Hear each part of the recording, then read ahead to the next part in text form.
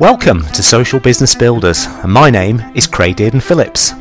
On this podcast, we showcase a new generation of outstanding people who've made it their mission to build a business that creates extraordinary social impact.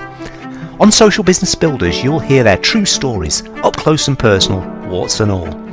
This will give you ideas and inspiration as you build social impact into the heart of your business or startup. So pull up a chair, grab a coffee, and join me and the Social Business Builders.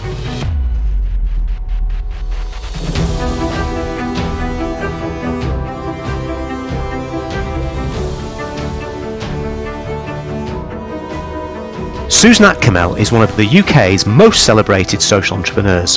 The fast-growing business she founded in 2014, Homes for Good, is now not only a successful social letting agent, but now also a social landlord, creating and renting out 500 homes to some of Glasgow's most in-need individuals and families. Before this, she founded Impact Arts, which is now a national social enterprise specialising in youth employment and regeneration. On top of this, Susan is an entrepreneurial fellow at Goldsmiths College in London and received an honorary doctorate from the University of Strathclyde in her home city of Glasgow in 2017. So I'm joined today by my friend Noah Isserman, who is the professor at the University of Illinois. He's also the founder of a well-known incubator in the University of Social Businesses, and is a successful entrepreneur in his own right, and a Gates Scholar at Cambridge University. We met Noah. We've welcomed Noah. We met the better part of 13 years ago, didn't we? Yeah, I was just realizing our 13th anniversary is coming up, and it's wonderful to join you for this chapter. Hello, Susan. Hi, Craig. It's great to have you with us on Social Business Builders. A real honour. You're one of Scotland's most celebrated and well, dare I say, famous social entrepreneurs. It's marvellous to have you with us. You're the founder of Homes for Good and Impact Arts, another well-known, nationally recognised organisation in Scotland. It's brilliant that you're able to join us. I guess, Susan, I'm a social entrepreneur myself, and I suppose I'm really interested in why people become social entrepreneurs, what drives them, what got them there, why they didn't do other stuff with their lives. Where do you see your entrepreneurial zeal coming from? Can you trace it to anything specific? Yeah, I think I know specifically exactly when I made the decision to work in the way that I work now. So my background was that, so quite often people think that social entrepreneurs evolve out of a specific life experience that might be a negative life experience. That wasn't really what happened with me. I came from a fairly safe, typical working class background, sort of aspirational working class background, in quite a narrow-minded environment that I lived in. And there were two or three things that happened. The first thing was that my mum and dad were very hardworking, but very cautious, very risk averse. My older brother, who's 10 years older than me, he really rejected that, and he set up his own business. From 16 onwards, he was just a classic entrepreneur doing all sorts of different things. And I watched that as a young child. So there was almost a bit of role model stroke sibling rivalry that was always there. So the idea of starting a business was instilled in me from, probably from about 9 or 10 years old, because I could see it. And then, so that was planted in my mind that I would wanted to do something like that because my big brother had done it. Yeah. And then what else happened? And then when I was 16, sort of 16, 17, 18, I went to university and I lived in Europe, lived in Spain and Germany as part of the studies that I did at university. Yes. And so I threw myself right into the deep end of going to live in another country quite young. Yes. Not speaking the languages particularly well, and then becoming fluent in the languages and becoming very at home in different countries. Yes. So that gave me a confidence actually that Yeah. just gave me the sort of the guts to try new things. Yes, And then yeah, yeah. and then the third thing that I suppose that happened was that when I came after I graduated, I went and taught in Spain. I went to live in Spain and taught English there, and then I came back home and I was unemployed. And I got a job teaching adult literacy, and that job really showed me a part of life that I had not been exposed to at all in my first 20 years of my life, where it was the sort of, you know, real poverty in Glasgow, and people you know, that were twice my age that literally couldn't read and write their own names. Yes. And I took all my teaching skills and everything I'd learned, all my interpersonal skills up until that point, into that environment, and I completely loved it. And I could see the difference that you made if you put time into how people, you know, helping people change how they felt about themselves. Yes. So I made a decision at that point to go down a professional road, which was around working in communities and helping people improve their lives. Yes. I already had this idea around, right, well, I want to have my own business and be my own boss. Yes. Yes. At the same time. Yeah. The other thing that had happened, which I should have mentioned, is that when I was in Germany, that was a real eye-opener for me, because I ended up spending quite a lot of time looking at what had happened with the Nazis in Germany. And as part of that learning, I got to know 2 concentration camp survivors, one from Auschwitz and one from Bergen-Belsen. Yeah. So that was where my whole sense of, I suppose, social injustice came. You know, I learned about, and I remember coming back from Germany back to Glasgow quite a different person from the one that I'd left. Yes. So all of those ingredients really directed my focus into social stuff, if you like. Yes. But then there was this layer of business that I wanted to try, and I think at an early stage in my career, I realised that I was probably quite unemployable, but also that I just wanted to do things my way, that I had confidence in doing things my way, and I wanted to see if I could. Yeah, yeah, and your first business was called Impact Arts. You called it, and what did that grow out of? What was that like to be starting a business? You were 24 at the time. It's quite a young age. I was 24 when I started my first thing. Didn't know what the hell I was doing. Completely chaotic. You know, really, it was really difficult. I knew nothing. What was it like for you? I guess you had your brother to have learned from. I didn't have anyone quite as good as that, but what was it like? Tell me. So it was brilliant. It was absolutely brilliant, and actually starting Homes for Good was exactly the same 20 years later, which was a real joy. And I you know, sorry to be the bearer of bad news, Craig, but it wasn't chaotic, and I did know what I was doing. Good. So I had planned out the idea. It was actually the 3rd or 4th business idea that I had looked at. Yeah. But this was the one that I landed on, and I think I landed on it because it was social and because I really deeply cared about it. Yeah. And at the time as well, I sort of just thought, what's the worst that can happen if I can't make this idea work? I'll just go back and get a job. So I certainly had this level of confidence, hopefully not arrogance, but definitely confidence that I had lots of different options, and I was going to just try this one. Yeah.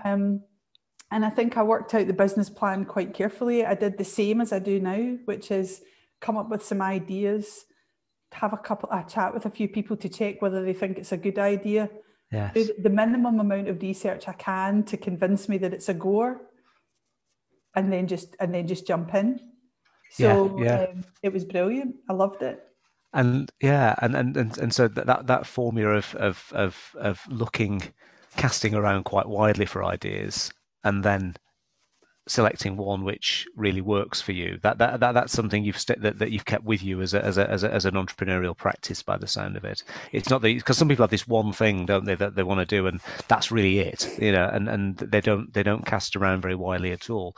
You've got a much more kind of almost like a much more I don't know, rational approach to it. Almost, you know, you're looking quite coldly and quite carefully at a range of things, and then jumping. No, You're shaking your head. I'm shaking my head. I don't think that's how it happened. I think that, you know, if I think through what the businesses were, the business ideas were, I mean, there was one that was about language teaching in a corporate environment, and that could have been quite a lucrative business, actually. Yes.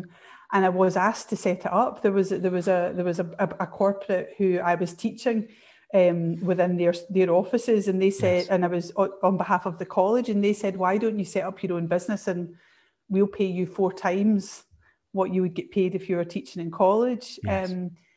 But it didn't. We've got a phrase in Glasgow, it doesn't float my boat. It didn't float my boat. I just thought, this is not, I could do this. And I loved teaching and I loved languages, but I didn't love it. Yeah. And then the next one, I had been approached to run a pub and be part owner in a pub, which I knew that I could completely do, but also that really is not what you want to say you do. Well, I didn't. And then the third thing was looking at, it was export, it was international export, and it was a product that could have made money. It would have been a good business, and it would have been using my languages and all my selling skills and everything. That didn't really, you know, so I wasn't specifically looking for business ideas. I think when you start a business, or when you think like this, you just always have ideas in your head. You're just always going, could that work? Could that make money? Would that work? And some you pursue more than others. And I think with Impact Arts, the thing about it that made it work was that it combined 3 things that I loved. Yeah. The first was the idea of running a business. Yeah. The second was working within communities and helping people improve their lives. And the third was working in the arts, which was something I totally loved, but I couldn't get a job and nobody would employ me because I didn't have the right qualifications. Yeah. So you create your own business and you're a director in your own universe, aren't you? Yeah, yeah. So I think that was what I did. And then with Homes for Good, so you know, I ran it. So Impact. So what I've realised is that, you know, a business is like a child. It goes through the same stages as a child or a human being. So, you know, it's embryonic. You then give birth to it. It's then a toddler. Then it gets to the point you can leave it overnight with somebody else. You know, all of those different things. And by the time Impact Arts was 18 years old, I didn't love it enough anymore, and I wanted to do something else. And I actually didn't know what it was that I was going to do. And Homes for Good sort of came about by accident. Mm-hmm. Yeah, so, tell us the story, because again, this is now a major organisation, a major social landlord in Scotland. It's many things. It came to sort of 2011. What happened was I knew that I wanted to leave Impact Arts, and I decided to leave Impact Arts and let my board know, and we did all the transitions in the right way. And I just sort of thought the right thing will happen. I wasn't sure what I was going to do next, but at that same time, our letting agent also went bust. And I had to very quickly take control of the portfolio that we had, because it would have been, you know, that was quite a serious issue. Yeah, it was holding money, probably. Yeah, so I stabilised the portfolio, but I learned a few things about what goes on in the letting agency world. And I also had the chance to engage directly with my tenants. So I wasn't happy with how I'd been treated as a landlord, but I also was really concerned about how my tenants felt. So then I handed the portfolio on to another letting agent, and 6 months later, the same thing happened. Right. So by this time it was about 2012, I think, and I just took the portfolio back, and it was actually my husband that said, why don't you set up a letting agency? And my first reaction was, well, why would anybody want to be a letting agent? That is just nuts. You know, that's like being a traffic warden or a tax collector. And seriously, if you go to like a party or something and say you're a letting agent, people just walk away, because letting agents, you know, the letting agency industry does have a bad reputation. Yeah. And Danny just said, well, just do it your way. And he just said, do it your way. And I thought, right. That was the trigger. That was it. Yeah. And I thought, okay, it needs to be a social enterprise. It needs to be it needs to care about design. Yeah. It needs to feel creative. It needs to feel warm. Yeah. And then I came up with the name of Homes for Good, which is not a particularly original name, but came up with the name, and it was almost like as soon as I came up with the name, I saw the whole thing. Yeah. I just visualized the whole thing. Appeared. Yeah. And what we've got today is what I visualized. It's more than I visualized, but you know, it's certainly what I saw evolving. the whole.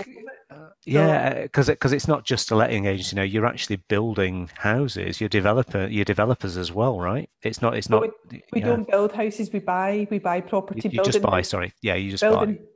Building houses is way too grown but up. you improve them. The ones that you. Yeah. I've not got the courage to do new build. Everybody's asking us to do it, and I'm not brave enough. I think it also feels it's quite hard work. Yeah. But the thing that is brilliant is buying a property that's in really bad condition and then bringing it to life and making it beautiful. And yes, we buy properties that are quite low in value. Yes. But we put a lot of care into them, and we have interior designers work on them. And the whole idea is that even a property that is low in value at a fairly low level of rent can still be a beautiful home for someone. Yes, and the for good part of Homes for Good is that your tenants are, a good many of them anyway, are disadvantaged. That's not all of them, but many of them. Yeah. Well, there's a double play on the name. So Homes for Good is doing things for good and for the benefit, but it's also for good means forever. And I wanted to have something which in the private rented sector, that this is your home for good. For good. Your forever home, as we call it. Yeah. And obviously there's caveats around that, and folk have got to pay the rent and all the rest of it. But, it was just the whole idea of it feeling different, and it was really clear that I wanted to go in. So although, we talk about the social angle, we work in the private rented sector because we're trying to change what happens there. Yes. You're trying to challenge, but because what is a bit of a sharky industry, isn't it? Whenever I was a student or whatever, or a young renter, the letting agent was, you'd be apprehensive about them. You'd really worry about them ever giving you your deposit back. It was all of that, wasn't it? And there'd just be a kind of often a fairly and there weren't many ones that you would be comfortable to go with. And I was really interested just to hear then about how the business came to you in this kind of, almost this vision that was with you, in 2013, 2012, 2013 when you set up. And it was almost revealed really when you had that moment. When you reflect on that now, I don't know what the fact that what's happened is so similar to what you envisioned is really interesting. What's going on there? Do you think? Do you think the act of visualization was key to delivering this business in a way? Is that why partly it happened as it did? I'm really interested in that moment and what it signified and what it went on to what it went on to create. So you hear people talking about creative visualization, and I've never studied this theory, but I just know that it works. It feels to me like it works because, and I don't know what the theory is behind it, but I just think if you imagine and you can really, really visualize, I'm quite a visual person, you can really visualize something, sooner or later your choices are going to take you there, and you're going to make it happen. But I think that so I suppose the first stage from a business perspective is doing all of this sort of background and trying to understand, is this idea viable? How would the finances stack up? So I always talk about coming up with an idea and then opening up a spreadsheet straight away and just starting to map out, does this stack up financially?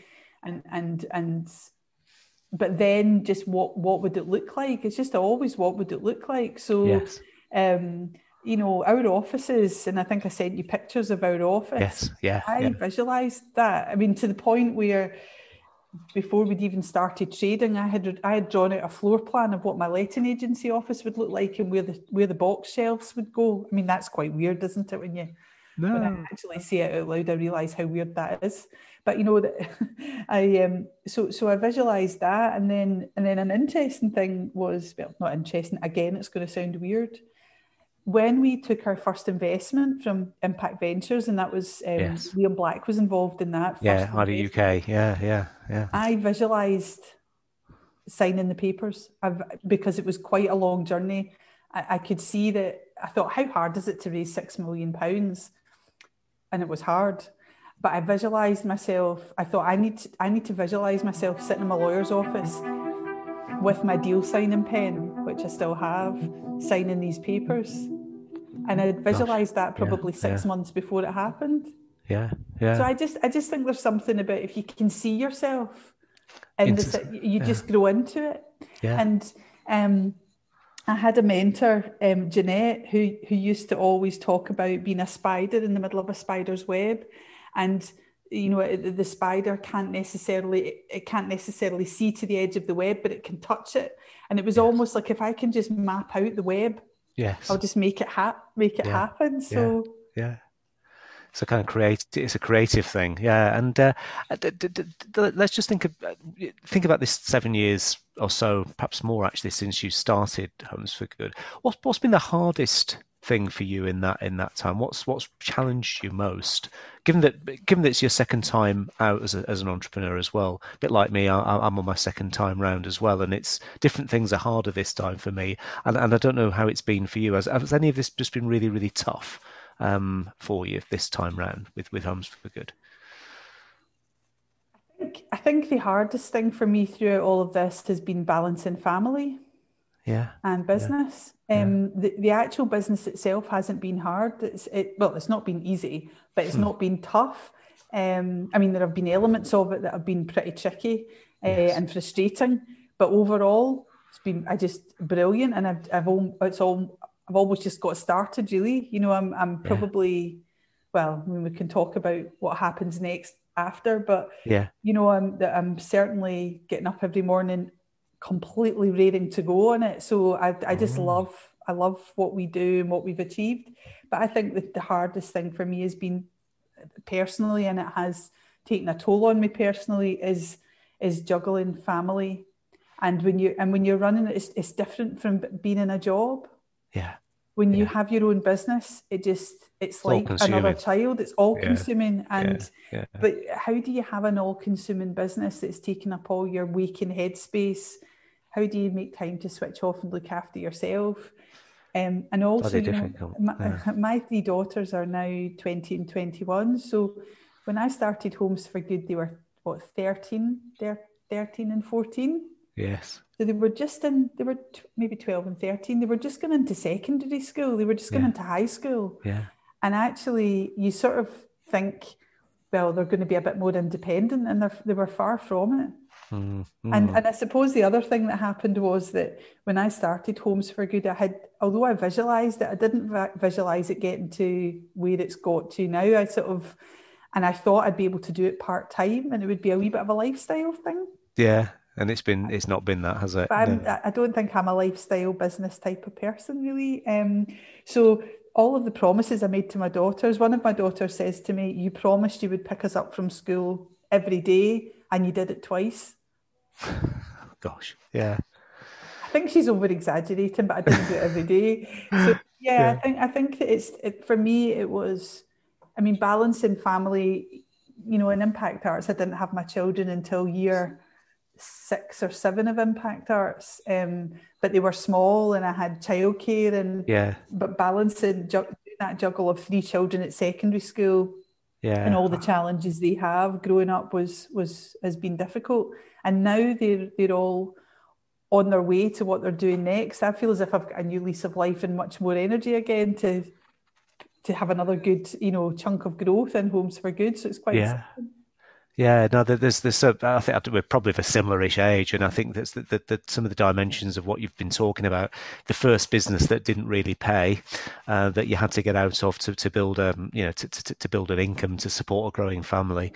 Then the second business, kind of enjoyable, but kind of stymied by the demands of childcare and all the kind of emotional and kind of family complexities that running a business and running 3 kids brings with it. Joe, I've got 3 as well, and it's hard to make it all work. And I think yours is harder than mine. I think because I think that's a bigger and faster growing business than mine. Yeah. Mine is. So I'm relating to it. Can I just say, so Impact Arts wasn't something that didn't pay. I grew. I mean, in the early years of Impact Arts, when you're starting up, you're not taking a salary. No. But Impact Art, I grew Impact Arts International Charity. So yeah. when I I left didn't pay enough. yeah. It did, but it was my choice. It was my choice. This is the thing, and so the sort of. For me, the balancing of the chat, I don't see any of this. So it's funny when people talk about what was your struggle and what's your hardest thing, because I don't see any of it as a hard thing. No. And everything has been a choice. So it was my choice to carry on running Impact Arts when my babies were born. And I made that choice so that I could have a flexible employer, i.e. myself. Yes. And then, the reason that I moved away from Impact Arts was that I'd sort of run out of ideas, but also I turned it into a charity. We got significant grant investment from Inspiring Scotland in 2009 and turned it into a national charity. But I sort of looked at it and went, I'm not a charity chief executive. That is I'm not the right person to do this. No, I'm joined by Noah Isserman, who's my colleague from the University of Illinois. He's although living in San Francisco at the moment. Noah, you were involved in Inspiring Scotland, and you were involved in Impetus when Impetus was growing. And any thoughts? And you work with startups all the time. Any thoughts and observations on Inspiring Scotland and on Homes for Good and what you're hearing from Susan's story? Yeah, well, Susan, it's been so wonderful to hear you talk through these, and you bring such a clarity to your story, and which is, I think, remarkable even in the world of many remarkable founders. There's one part that just seems so interesting about, sort of the origin story for your ventures, right? That, like, we live in a world where especially social purpose entrepreneurs, right, often have a sort of superhero-esque story, right? And it's almost expected sometimes by funders, right? You've raised tens of millions of pounds to start, businesses in very different, or organizations in very different aspects of life, right? How has that process been for you when you don't have this like easy back pocket thing and you're just bringing exceptional clarity, exceptional talent? How has that been? It's been fine. This whole sort of founder story thing, I don't like. The story is not, the founder is not the story. The story is the thing you want to do. I don't get it. And actually, I think there's a danger when funders get bedazzled by a founder's road to Damascus story or tragedy, because that isn't enough. And we see lots of social businesses flounder along the way with people who had this great idea, but they weren't the right person to execute and grow a business.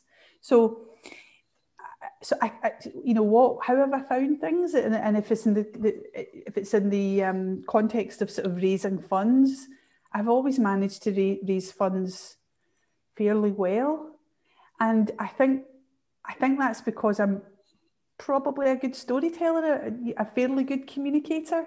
Which I think goes back to my language training and my languages background, and just this whole idea of looking at ingredients and piecing them together in a logical order and then just telling the narrative. And I think also, just going back to this idea about, where did the origins for my thinking come from? Something that I probably didn't articulate earlier, but this whole process of me living in quite a secure, safe environment, and it was just in the outskirts of Glasgow.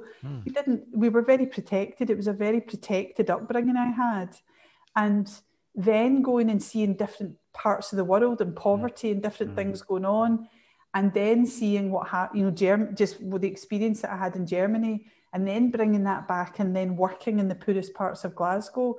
I did actually get to a point where I thought, I'm not like any of the people around me. I'm not like anybody else in my family. And a number of the people that the town that I grew up in, I was away by the time I was 20. I just wasn't the same. So there was almost something where I thought it was just I just saw really clearly that I needed to put my skills into making things better, when lots of other people around me were just turning a blind eye because they were focusing in on their safe world. Yes. I Yeah. think. Yeah. Yeah. And no, we just touched on social investment, Sue, which you've been, let's say, successful in raising. The social investors get a bit of a mixed press, in my view. The reports just come out recently, just kind of basically criticising them a bit, and for trying to sort of marry the two worlds of making money and doing good. What's your take on working with social investors? Has it been all good news for you? Have there been any things that have been really difficult? What's your take on that whole emergent sector of social investment? Well, that's a good question. I think, and it's a question for a whole other podcast, I don't feel they've got enough of an understanding of the balance between social impact and financial return. Say more on that, because this is the heart of the matter with them, isn't it? Because you've used them, and I guess you must have used them rather than ordinary investors for some reason. But again, there is this difficult tension that they're managing as well. To talk us through that, Susan. Yeah. So I think that, so if you think about it, somebody like me going for money today. So I'm in my 50s. I've been working in the poorest communities in Glasgow since I was 22 years old. So I've been, blimey, that's 30 years, isn't it? So I understand just instinctively all the ingredients of my business and the people that and the social change that I can create, and I care about it so deeply. And I know all the faces, I know all the people. I've got people that I worked with 30 years ago that I can still tell you about as if it was yesterday. And then the people who are making the decision to invest in your business, quite often, so you've got your investment committees, but the people that you're working with on a day-to-day basis might have come through one of the Russell universities, might have worked in the city or worked in banking. They are not likely to have got real in-depth experience of what it really is like from a social perspective. No. Now, that's quite a sweeping generalisation, but my experience is that, and the other thing is that I've raised most of our money down in London, so it's probably reinforced. And there's also a generational gap. So some of the people I'm negotiating with are 20, 25 years younger than me, and have come out of very lovely, very smart people coming out of, PwC or Citibank or, wherever they're coming out of, and deciding they want to go and have a more social focus. But it's what I almost call a people disconnect. And it's not that, it's just that we've got different experience. And I think with social investors, as you know, I'm involved in the Social Investment Commission at the moment. Yes, and, yeah. If you actually look at the way these funds are structured, there's a return expectation that is set before they actually know what they're going to invest in. Yes, yeah, which is quite high sometimes as well. Yeah. So then what you're trying to do is retrofit what you do to the return that they need to make, and that's where it becomes difficult. Yeah. And what ends up happening is that you talk about the money 80% of the time, and you talk about the social impact 20% of the time. And with that percentage, I'm probably being generous. If I'm being honest, it feels like it's 90%, 10%. So that's the challenge, I would say, around social investment. And you asked earlier, why did I go down the road of social investment? Because it was there, and because I could see the opportunity. All these funds are created that literally need a home. Yes. And we've got a brilliant home. And actually the irony was the social investment funds were there looking for a home when the mainstream banks were paralysed and not lending. Yeah. So it was just good timing as well at the beginning. Yeah. So it was good timing, and then by the time things had freed up a little bit, we then had track records. Scaling social businesses is always, it's something that people have been talking about for forever, and it's a difficult thing to do well. There aren't many that seem to scale very effectively in the way that they often do in the private sector. but I think my guess would be that directly replicating what you've got in Western Scotland and in other places might give others the confidence to do it, because then people know it's not a one-off. People absolutely know this is a model that can work anywhere, and then that might be the touch paper, possibly, if you can do it. Well, it's definitely. I mean, it definitely can. There is absolutely no issue that it can. I mean, it could work in any. The absolutely same model that we currently use in Homes for Good could work in London.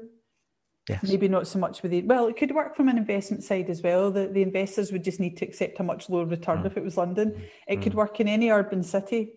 Yes. Where you've got a mix of a sort of dynamic housing market, and then also people who need support.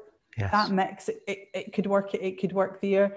In rural areas, it would be a different operating model, because there would be different levers.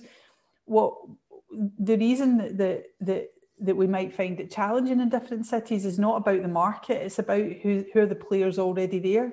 Yes. So there are UK cities where it wouldn't be right for us to go in with our model, because there are already half a dozen organisations trying to improve the private rented sector in their own way. So there's maybe not room or space. Yes. Yeah. I see. That is definitely going to be the focus of what we do over the next few years, is just how we can maximise our reach one way or another. Yeah. And so, Susan, you've mentioned that you learn by seeing things from both sides, right? And that you seem to have this very finely developed radar for spotting opportunities, right? Both from a business model perspective and from this sort of fully formed visions that come in based on your expertise. So it seems like you would be sparking up new business ideas all of the time. How have you found balancing being a significant operational leader with having all these new ideas? Like, clearly you have many revenue streams in each of the organizations you founded, but what do you do with those other ideas? How do you interact with that? Is that frustrating for you at all? Well, do you know, it's funny because I remember before in Impact Arts, it was a completely different type of organisation, and our job was to come up with ideas. We were a creative organisation, and I used to come up with things all the time. And what I used to do there was I would write them up as what I would call a two-pager. A proposal, I would just write it up, I would get it, and I would get the business, I would get the spreadsheet, a summary of I would just write it up, and I would give it a name. And then and as far as I was concerned, that was it born. That was it. It was there. And then I would just wait with it. And, the right thing, the right opportunity might come along to bring it off the shelf. So it's almost literally like just creating things and leaving them on a shelf. You would create it. So I suppose it's almost like saying, right, this is a good idea. Are there any takers just now? If the answer is no, then you just park it. And a really good example of that came with a project that we've just launched with Shelter, National Homelessness Charity, where we're bringing in a member of staff to focus on empty homes. Now, the vision for what I wanted to do, and there's an element to that programme that is quite an unusual little model that I wanted to test. I did the spreadsheet and wrote that up in 2013 and just left it. Well, and the reason that I left it was because other things got in the way, and you're pursuing lots of different things, and some things take precedence. And I was able to revisit it. So I had Shelter and I had another conversation, completely different member of, just years had passed. And I said, I had this idea a few years ago. That's a great idea. And we're just going to make it happen. So, that's what I've done historically. Now, I think what I do is, I don't think I've got the energy to sit and write all the things up, and I need to be focused on what I'm doing at Homes for Good.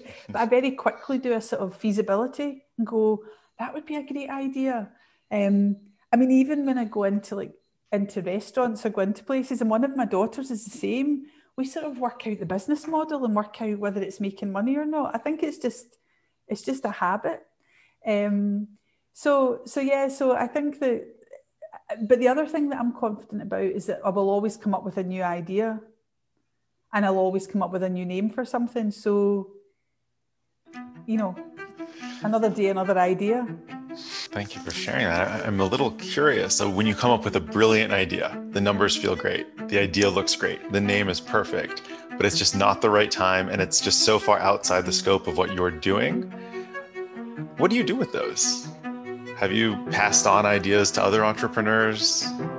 Yeah, I mean, you've got to, if you can't make it happen, then tell somebody else about it and maybe they'll make it happen.